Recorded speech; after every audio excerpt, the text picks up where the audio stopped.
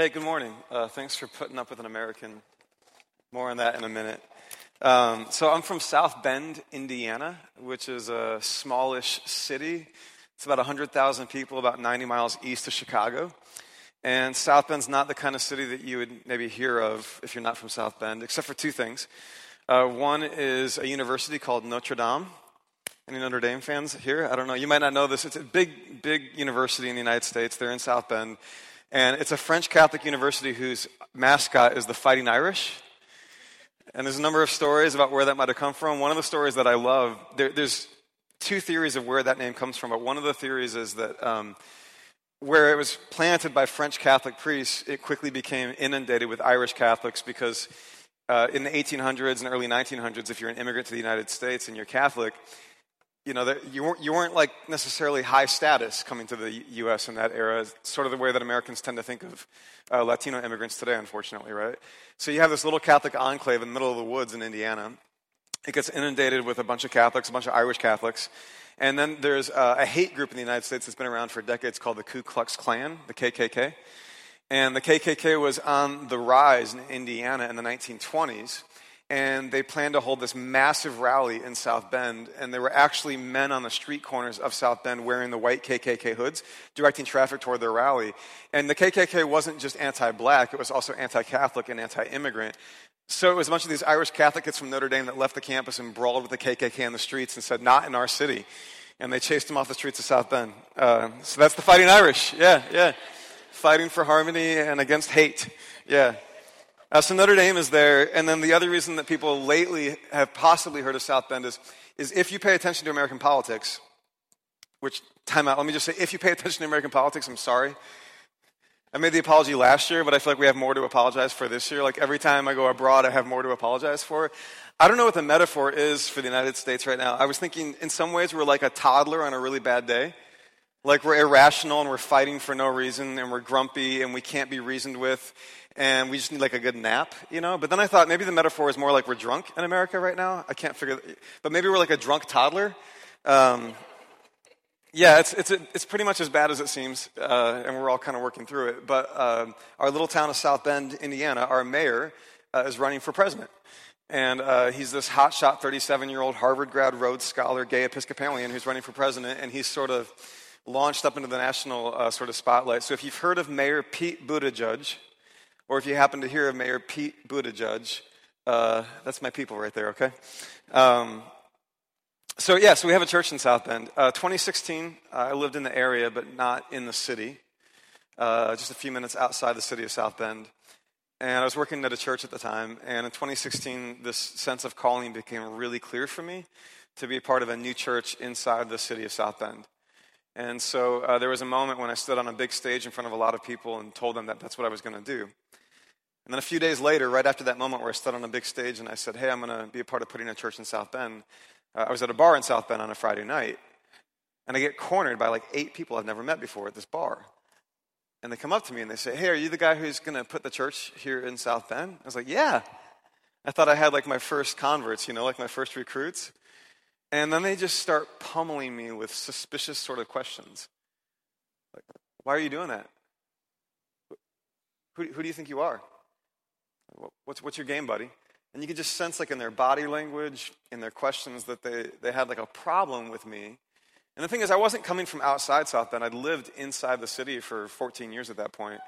But they didn't know that. They knew that I was an outside kid from the suburbs, from the big church out there who decided that he was going to put a church in the middle of that city, and they were concerned about it. So there was that encounter at the bar, and then for the next 6 weeks, like every meeting I had with someone in the city of South Bend was sort of saturated with the same kind of suspicion. I'd meet with city leaders, nonprofit leaders, and they had this guarded, concerned, suspicious sort of posture toward me. And at first I got really upset about that, like really confused about that.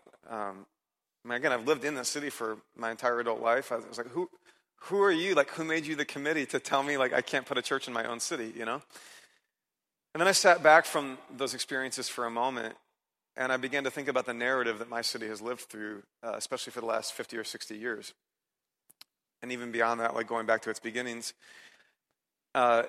And the narrative began to change my perspective on all this suspicion that I was encountering from the people that I was talking to.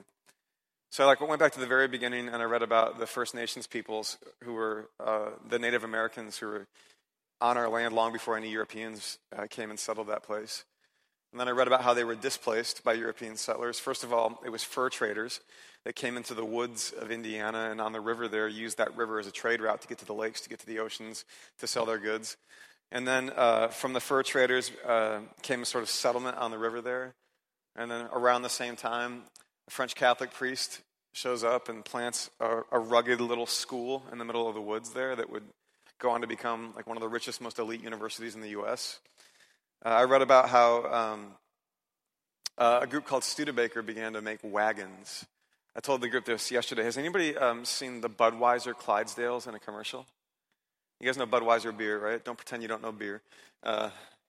You know the Clydesdales are like these big, big, beautiful horses that are a part of all the advertising for Budweiser. If you've ever seen a Budweiser ad, there's always a red wagon being drawn behind those Clydesdales. Well, that wagon was made in the factory in South Bend called Studebaker. And the wagon company turned into a car company around 1903 when they heard that somebody in Detroit, Michigan was making horseless wagons called cars, right?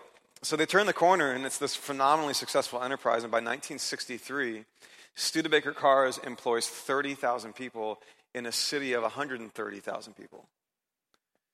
And in 1963, thanks to some bad contracts and some poor management, the factory went bankrupt overnight. And 30,000 people lost their jobs in one day.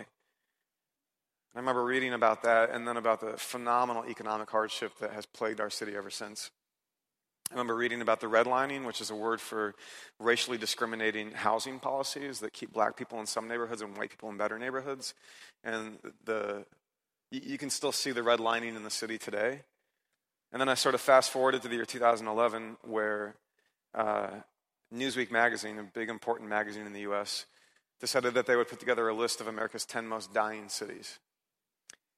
And South Bend was number 9. And I remember working through that narrative and realizing that if a kid gets neglected and abused for years and abandoned over and over again, and if all the people leave that kid behind, that kid's probably going to have a hard time trusting new people, right? And then I thought about the city and the idea that a city might not be that different. And if a city has just been kicked over and over and over again from things within it and from things without it over the decades, it might get to a point where when a new person shows up, it might be a little bit suspicious. Because whenever somebody has been a part of this place, they have hurt us and used us and extracted what they could take and then walked away. And that began to really shift my feeling toward the city. I began to think about the sort of theological meaning of a city. The idea that a city is a living, breathing, spiritual thing, right? It's not just a collection of individual human beings who happen to live in close proximity to each other. A city sort of becomes this living, breathing, spiritual, conscious thing, right? There's a researcher in the United States they call the Santa Fe Institute, and they looked at what happens when cities form. And they observed empirically that when you double the population of a place, you more than double its creative and economic output. So there's a great good that comes out of a city, right? And it isn't simply the sum of its parts. Somehow something emerges beyond the sum of its parts when a city comes together. But it's also true that crime and violence increase by more than the addition of the people in a city. So that when you double the population of a city, you don't just double its more than double its creative economic output. You also more than double it's sickness. Whatever's broken in our midst, whatever's broken in us gets amplified in the cities that we create. And I began to think about the weight and the importance of a city. And I began to think about how the scriptures actually speak to cities. So you can look at Jonah, and God speaks to Jonah about the city of Nineveh.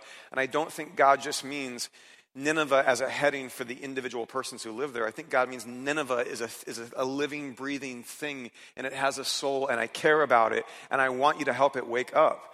And I read about Jesus at the city of Jerusalem weeping over the city and speaking to the city. And I think Jesus knows that Jerusalem isn't just a place with a bunch of individual persons. Jerusalem is a living, breathing thing. It's a city, and it has a soul, and he's weeping over the soul of that city. And I remember feeling that way about my city. And I remember thinking to myself, if my city is sick and hurting in a lot of ways, if it is for far too long, had a hard time imagining that anybody would love this place, then our job is to love this city as well as we possibly can.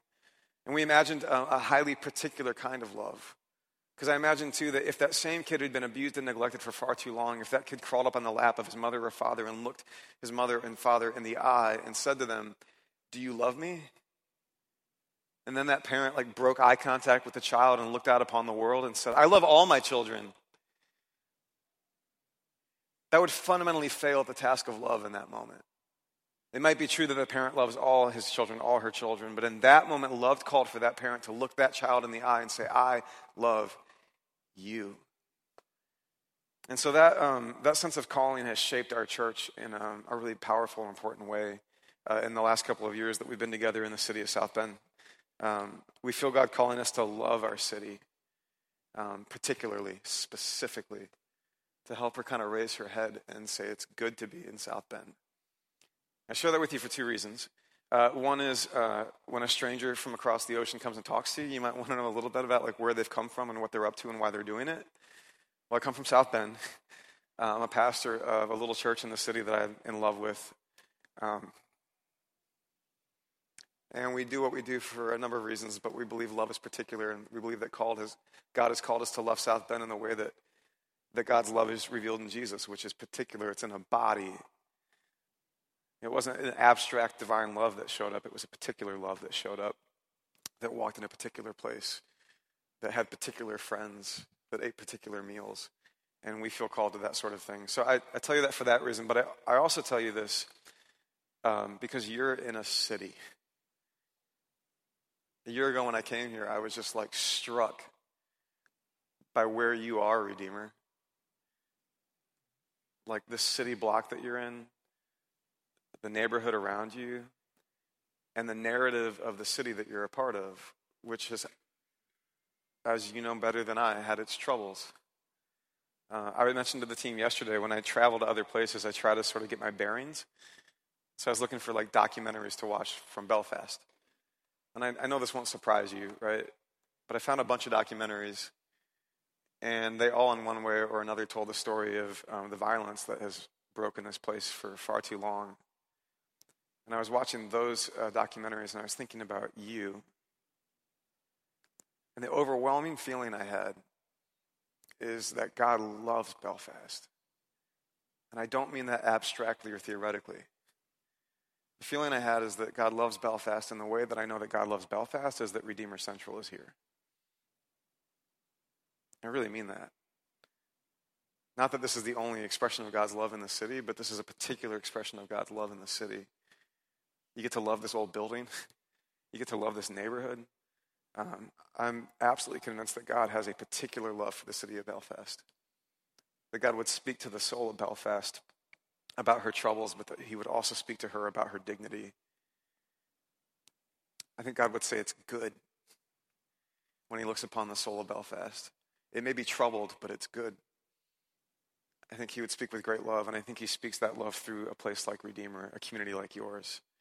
And so it's my joy to hop on an airplane and come over here for a bit and learn from you and be inspired by you and take some of your stories back to my community to tell them, hey guys, I don't think we're crazy, because there's at least one other community that's also this weird, and we're all in it together. I really mean that. So that's why I'm here. Now, this is the days of Easter. I don't know if you know that, but Easter isn't just a day on the calendar, but in the life of the church, Easter is a period of time where we remember and sort of press into the lived experience of the resurrected Christ that the church lived in, especially between Easter and then Ascension and Pentecost, right? So we're still in the days of Easter. It's still Easter Sunday, right? And this past year, just a few weeks ago, as I was getting ready for Easter in South Bend, I was working on my sermon, and I felt this difficult, familiar feeling that I have often had in my life and my faith, especially as Easter is coming. And the best way I can describe it is the closer we get to Easter, I know that we're getting closer to the center of Christian faith and experience, right? We don't gather on Sundays just because Jesus had some good ideas. Even though I think Jesus had some good ideas, right? We don't gather as a community, and the church hasn't persisted for 2,000 years just because of that. Something happened there that took a dead body and made it alive, and took a dead world and is beginning to make it alive. And the church for 2,000 years has been living in the echo of that, right? So we're getting closer to Easter, and I know that it means we're getting closer to the center of the center of the center of what our faith has meant and how it has been experienced in the world. And the feeling that I have is one that I've had often in my faith. And it's a difficult experience for me. The feeling I've had is that the closer I get to the center, the less certain I feel. That the closer I get to the center of the center of the center of faith, the less certain I feel. Things begin to sort of slip out of my hands. They feel a little bit elusive. And this has been troubling to me, both as a person of faith and as a pastor.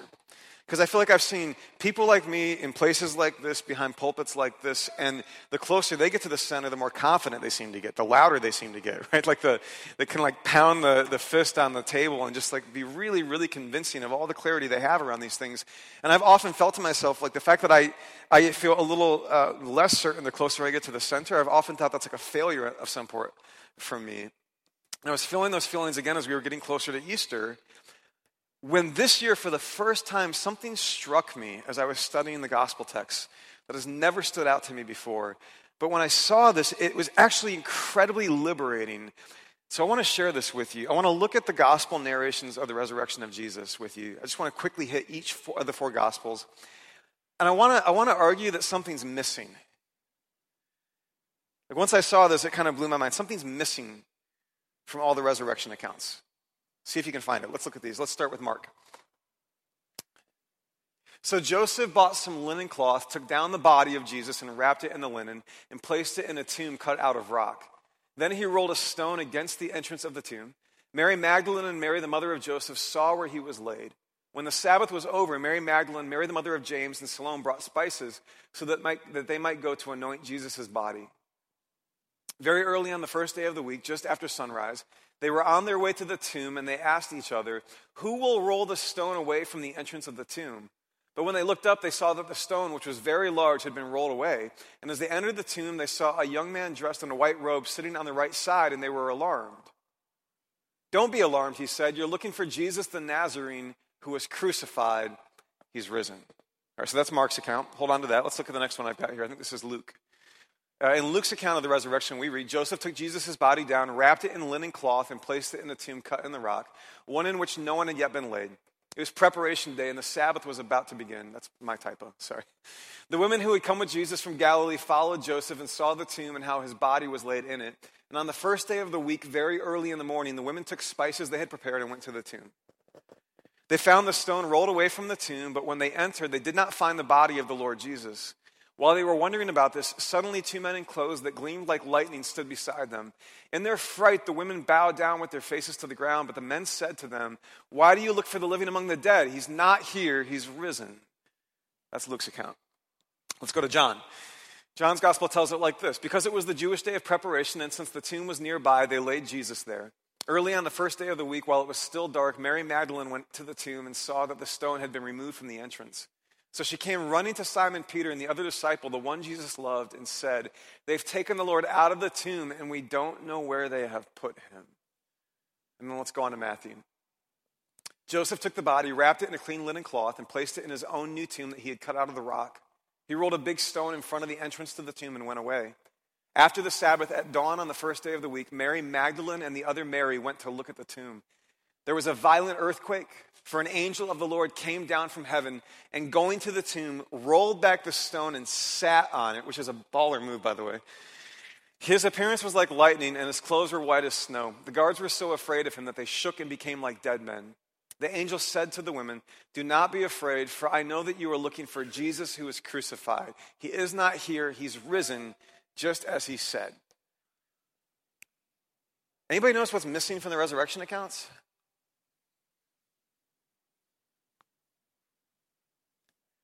The resurrection. Jesus, the resurrection is missing from the resurrection account. Now, hang with me for a second. I promise we're going to work this out, okay? The actual moment of the resurrection is never narrated in the resurrection accounts. Now, this is striking to me for a number of reasons. First of all, the gospel writers have no problem narrating events that witnesses weren't there for. So if your argument is, well, that happened inside the tomb, nobody was there to see it, I would say, well, the temptation in the wilderness happened in the wilderness. Nobody was there to see that, but they have no problem narrating that. There were other aspects of Jesus' life and experience that the gospel writers are compelled to narrate, though they weren't there to see it themselves. But this moment, for some reason, is not narrated. Now, if I'm Jesus, this is frustrating to me. I'm like, dude, like, come on, man. This is my moment. This is my victory, right? They conspired against me. My friends betrayed me. My other friends abandoned me. The religious leaders made up lies about me. The political leaders killed me after they tortured me. You put me in a tomb, and then there's that moment. If I'm Jesus, the way I want it narrated is something like this. I want it to be like, they're in the darkness, as the religious leaders and the political leaders high-fived one another, celebrating their victory over this man. They're in the darkness as his friends cowered in fear or faced their own betrayal. They're in the darkness. The earth shook and a shot of light broke in like a laser, and the dead body of the one they thought was a criminal was raised up to new life in power and glory, and the whole world would soon see that he was the man. And then he walked out of the tomb and he dropped a mic. That's how I feel like I would want this narrated if I'm Jesus. I would want the moment of resurrection, the moment when the Father raised me up. I would want that like front and center in the text. It's nowhere in the text. Now hang with me. I believe in the resurrection, okay? I think rationally it's the best account. I felt evidence that we have of what happened 2,000 years ago. And in my own experience, I've seen it, I've felt it, I've lived it. So I believe in the resurrection, but I'm just observing the resurrection is never narrated in the resurrection accounts. Almost as if the closer you get to the center, the less that you get to master it, control it. Almost as if the closer you get to the center of the center of the center, the more that you will discover that you are on the edges of a mystery. Not that we can't know it, but that we can't master it or control it, that we can't own that event, that moment. And so, again, these gospel writers, they know that they're narrating the center of the center of the center of the faith. And the one thing they don't do is they don't give you the center. They don't spell it out. They just give you the phenomena that surrounds that mystery. Right? They put his body in the tomb. That's an event that surrounds the mystery. They go back and the tomb is empty. That's an event that surrounds the mystery. But at the center, there's this curious blind spot, right? You can't quite see it. Now, I don't think this should surprise us, actually. This actually seems to be what the scripture does when you get closer to the center. So if the resurrection of Jesus is like the center of the New Testament story, then I would argue in the Old Testament, Exodus and the giving of the law are the center of the Old Testament story. That would be the high water mark in the Hebrew scriptures, right? Well, in Exodus 20 and chapter 33, these peculiar things happen. So in Exodus 20 and Exodus 33, Moses is on top of the mountain. On top of the mountain is as close to you get as the resurrection garden, okay? Like he's there at the center of the center of the center, right? In Exodus 20, just after he's received the 10 Commandments, we read this. I love this. Moses approached the thick darkness where God was. The thick darkness. How about chapter 33, where Moses is talking to God and saying, you're calling me to go lead the people into a new and unknown future? You're calling me to lead them into a wilderness that we have not mapped? And he says to God, I want to know, I want to see you. I want you to back this up. I want to lay my hands on the center of who you are so that I can go out there with confidence, so I can be certain of what I'm up to, right? And God refuses to really give him that. Rather, in chapter 33, we read the Lord saying, I'll tell you what we'll do. There's a place near me where you may stand on a rock. And when my glory passes by, I will put you in a cleft in the rock and cover you with my hand until I've passed by. Then I will remove my hand, and you will see my back, but my face must not be seen. Actually, again and again and again in the scriptures, the closer you get to the center, the less the text reeks of certainty and clarity, and more it draws you into the edge of a mystery. And this year, as we were getting closer to Easter, I was wrestling with that, and I was actually finding myself strangely comforted with that idea. If life with Jesus is life in the kingdom of God, and if by the word God, we mean anything at all like what the tradition has always meant by that word, well, then it's a word that points to something that is so radically far beyond our language, our mind, or our experience, that I think it's actually comforting that we can't wrap our arms all the way around it. Because if we could, it probably wouldn't be God, right? Now, I don't think we can wrap our arms all the way around the mystery.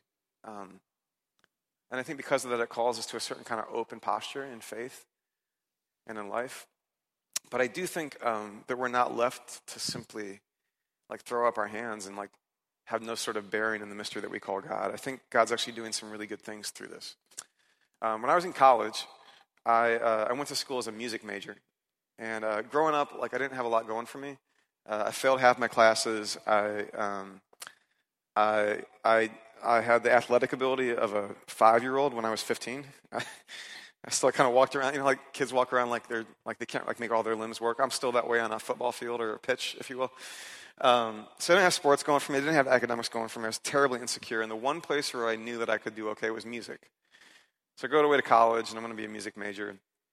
And then it's at college. I went to a Christian college where you could major in music or business, but you could also major in biblical studies or philosophy or ministry, right? And so it's during my freshman year of college that God starts sort of bringing me back to a sense of calling that I had abandoned. And that sense of calling was to do sort of what I'm doing here today, to serve the church in a sort of vocation of ministry. So I'm in college, and I feel that calling sort of coming back to me. And I'm really freaked out about it. Because if I'm going to change my major from music to something like biblical studies or Christian ministry, it feels like I'm going to turn my back on everything that was secure and dependable for me. Music was the one thing that I knew would work. And I felt like God was asking me to leave that behind and sort of stick my neck out for this sense of calling. So I wrestled with it for a while. I talked to mentors and professors, and I said I would make my change. Now, on the way to making my change, I had mentors and professors call me into their office and tell me, "You're making a terrible mistake." The loudest voices in my life, the closest people in my life said to me, "You should probably stick with music. Jay, you don't have much going for you. I'm not sure you should give up on the one thing that's working out for you right now." But I felt this growing sense of deep inner conviction that this is what I was supposed to do. And so there's a day when I went to the registrar's office at my college, and I filled out the paperwork to switch my major from music to Christian ministries. It was just a piece of paper, but it felt like a monumental thing, right? So I go to the registrar's office, and I fill out the paperwork, and I go back to my dorm room, and I go to bed for the night later that day, right? I wake up the next morning having just sort of extracted myself from the one enterprise that seemed like a guarantee and written my name on a document that said, I'm going to give myself to something that has no promises, is what it felt like, right?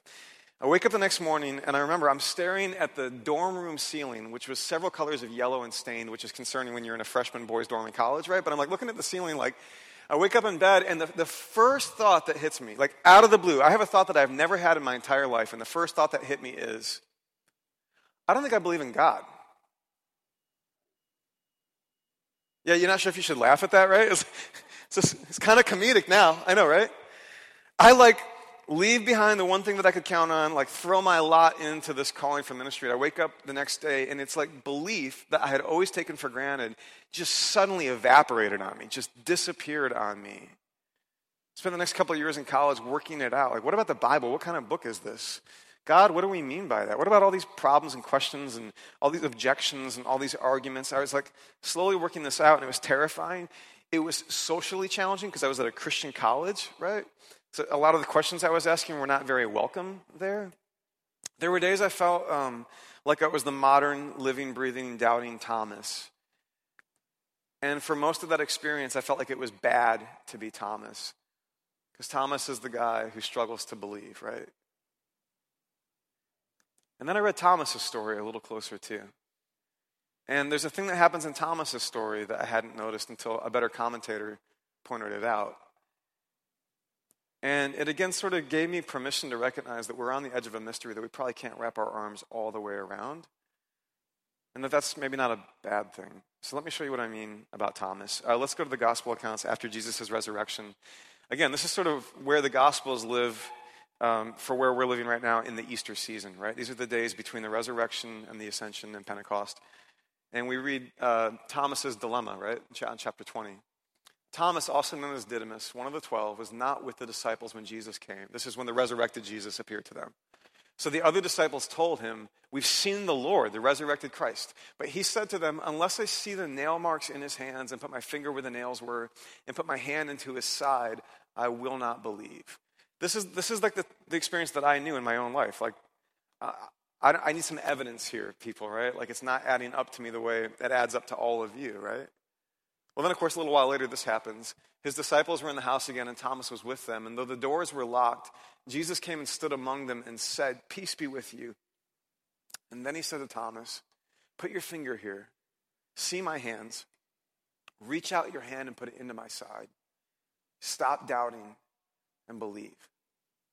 And Thomas said to him, watch this, "My Lord and my God."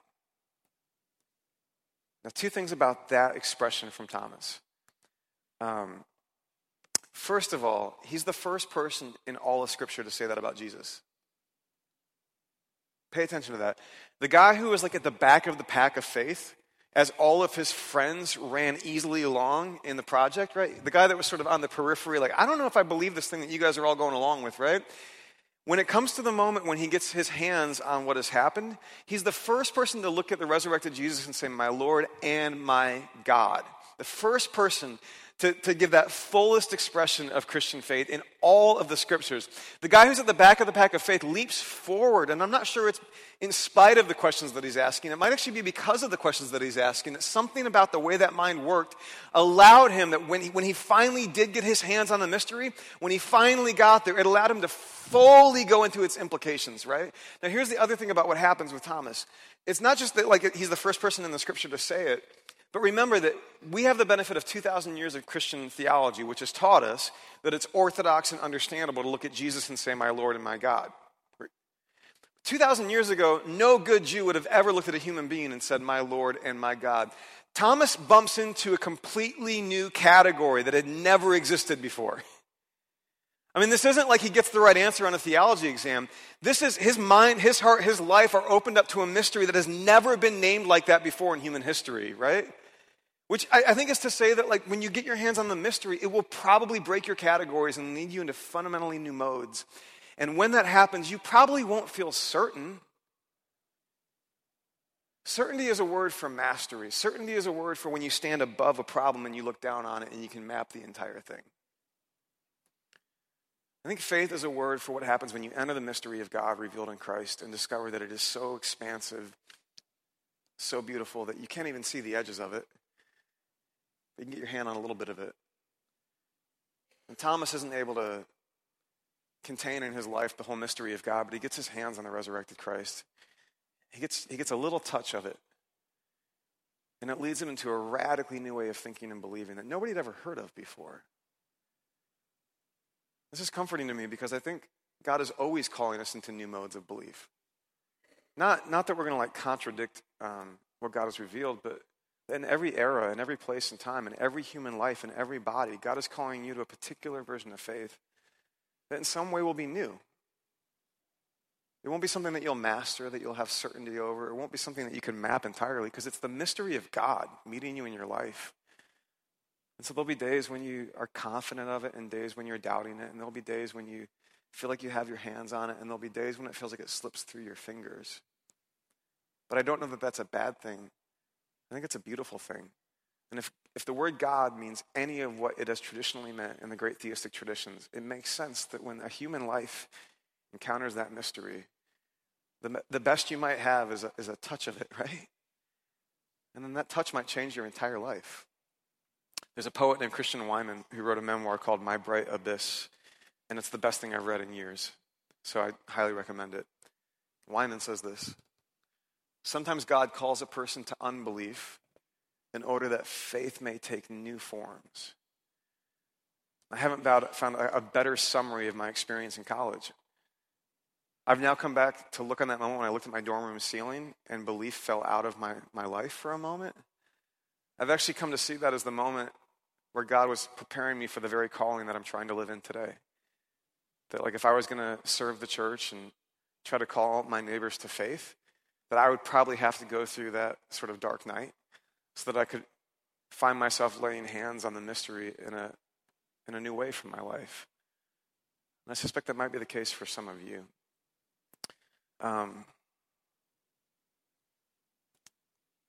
The good news, of course, is that in the Christian story, that mystery that we call God is described as love. And I think love has to be particular. I think it's in the very nature of love that love has to look you in the eye in flesh and blood and say, I love you. And so the gift of the Christian story is that love, which is God, which is a mystery far beyond anything that we could wrap our arms around or master, that mystery has revealed itself, has disclosed itself, has manifested itself in a body, and his name is Jesus.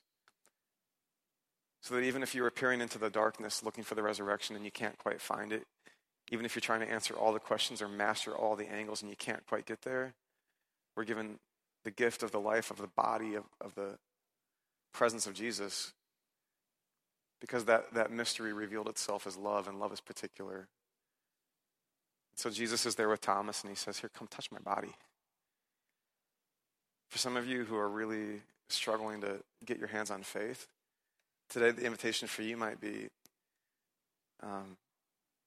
get your hand on the body, like let this community embrace you. It might be that the bridge to faith that you need is to trust the flesh and blood bodies that are sitting next to you at the table right now. It might be that when Jesus says that this would be his body, he really meant it, and that the kind of particular love that would call people to faith is going to be lived out through the flesh and blood of Redeemer Central, through meals and embraces and through prayers together, to showing up and digging into the dirt together. I believe God is a mystery that we're not going to contain.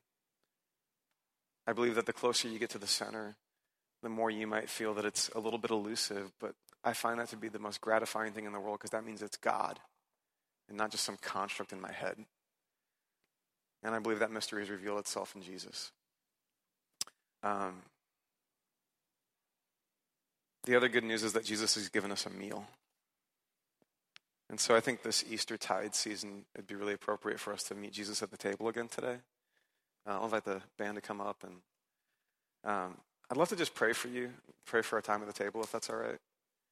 And then you'll be free to get up out of your seat and go to the back or come to the front and to receive the meal that Jesus has given us. Let's pray.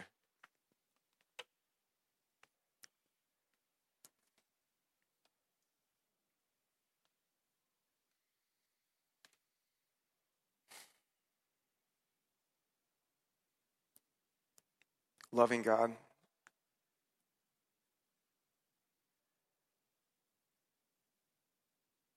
I think when we are most awake, we know that our souls long for you. That there's a hunger in our belly, that there's a thirst in our mouths for more than food and drink. There's a desire for you. And yet I think many of us have found that when we reach for you, there's something elusive about the thing that we hope to have in our grasp. I believe some of us are frustrated or exhausted from that. I believe some of us are discouraged because of that. I believe some of us are ashamed because of it, because maybe we've looked and we've seen demonstrations of faith that seem so certain, and we've looked at ourselves and we've seen something else, and we have hung our heads. And yet in the scriptures, again and again, when we get to the center, we find a mystery that is somehow hidden in some ways. And I suspect it's not because you are running away from us, but because you are so far beyond us, so expansive, so beautiful, so good, so beyond the apprehension of our minds, that you would have to cease being yourself to become something that we could contain. So I thank you for the mystery that you are. That we find our lives and our world held in a larger frame, which is God. I thank you for a mystery that we will never get to the bottom of, because who you are has no end. But God, I also thank you that in your love, you came in Jesus so that the mystery would be disclosed in a body, in flesh and blood, so that we would hear his words, so that we would see him embracing his friends, so that we would know him healing the sick, so that we would know him raising up the poor, so that we would know him bringing in the outcast to the center of the family, so that we wouldn't have to wonder what the heart of God looks like in the world, but we would see it in Jesus again and again. So I pray for any of us who doubt and who wonder, I pray that we would somehow have the gift that Thomas was given of laying hands on the body, but we might know today it may not be Jesus from 2,000 years ago. It may be the Spirit of Christ living out his life in this body. I pray that we would know the particular love of God revealed in Jesus, and I pray that we would begin to inhabit that love and give it away. God, I believe Belfast is a city longing for the particular love that you revealed in Jesus. We know that in some ways she is a wounded city and that wounds are healed by love. But we also know she is a beautiful city and that that beauty will be called out by love. We know that there is a dignity in this city that she may have forgotten from time to time, but you haven't wiped it out. You have called it out again. There's a dignity and a beauty in this city, and you might use places like this and people like these to lift her head. So I pray for Redeemer. I pray for the seasons ahead for her. I pray that she would enjoy seasons of joy and springtime planting and summer work and fall harvest. I pray that she as a church body would be so wrapped up in your love that she would find herself dancing on the edge of the mystery that you are. And that in that dancing, she would invite others, her neighbors, the beloved brothers and sisters of this city, into that dance. I pray that the life of Father and Son and Spirit would be so palpable, so tangible here, that even those of us who feel like we cannot get our hands on the mystery would know that we have touched something and that it is good. And I pray in our hunger and thirst that you would meet us at the table today. That the bread and the cup would be for us the life of Jesus given for the world. That we would know your love in this meal. And that we would know you. That ultimate mystery which has given us our being, our very lives. That power which has redeemed us and made us whole. That voice which calls us into that unknown future that you have laid out for us. That we might walk bravely and boldly, tenderly and humbly into the future with you. I pray these things through Christ. And we all said, amen.